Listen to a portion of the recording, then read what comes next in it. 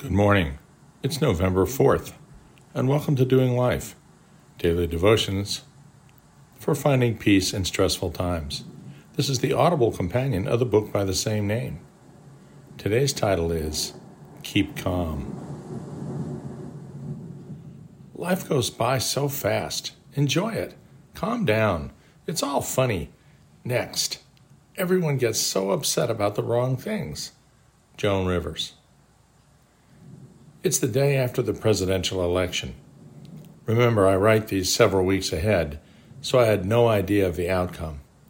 If it's anything like the previous 15 elections in my memory, geez, about half of you will be elated and the other half bordering on panic. Don't. Sometime in the last couple decades, the British World War II expression, keep calm and carry on, started showing up again. See Carry On, July 25th.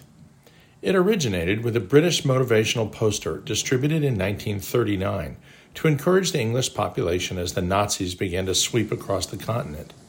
In fact, it was never widely distributed, but was rediscovered in a small bookshop in 2000, and has since made it, and variations thereof, to literally millions of t-shirts, mugs, posters, you name it.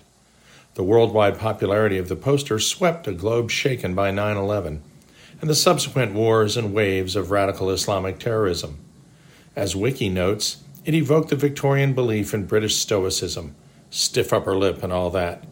Few knew that the poster was the last of a 3-part series. The first part read, "Your courage, your cheerfulness, your resolution will bring us victory." The second one read, "Freedom is in peril, defend it with all your might."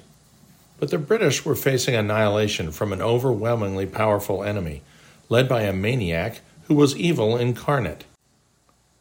We face important issues today as well, some very broad indeed, affecting every corner of the world, like the environment. But the election held yesterday, and again remember this was in 2020, isn't the same as facing Hitler across the channel, no matter what the media tells you. Those who react in the extreme, the loud voices at either end of the political spectrum, the ones the media loves because they make you buy and watch, rather than those who act with thought and moderation, are the ones terrifying everyone. If we join them, their dire predictions just might come true. Instead, we need to keep calm. I saw a COVID mask last week with the inscription, "Defund the media." I can't really think of a better idea than that. Christians should know something about keeping calm. We may not be able to find humor in everything, like Joan Rivers did, but we can certainly appreciate those who can when we watch something like Saturday Night Live. Okay, don't defund all the media. Seinfeld, Friends, and SNL must remain untouchable. We do get upset about the wrong things. We ought to be upset about anything we're doing that might be hurting someone else.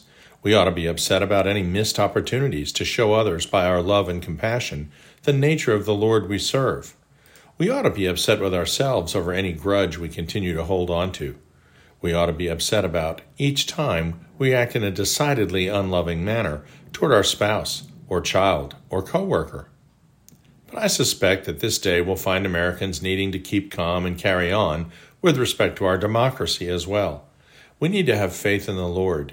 We need to have faith that the remarkable foresight of our founding fathers that has seen us through thus far will once again triumph over the boisterous noise of those who have forgotten that a house divided against itself cannot stand. Father God, let your Spirit work powerfully in all believers today in America. Guide us to reason. Guide us to compassion. Guide us to love those with whom we disagree. Guide us to remember that all people, no matter their color, ethnic origin, or political affiliation, were made in your image. Only with your help can we be sure to keep calm and carry on. Amen.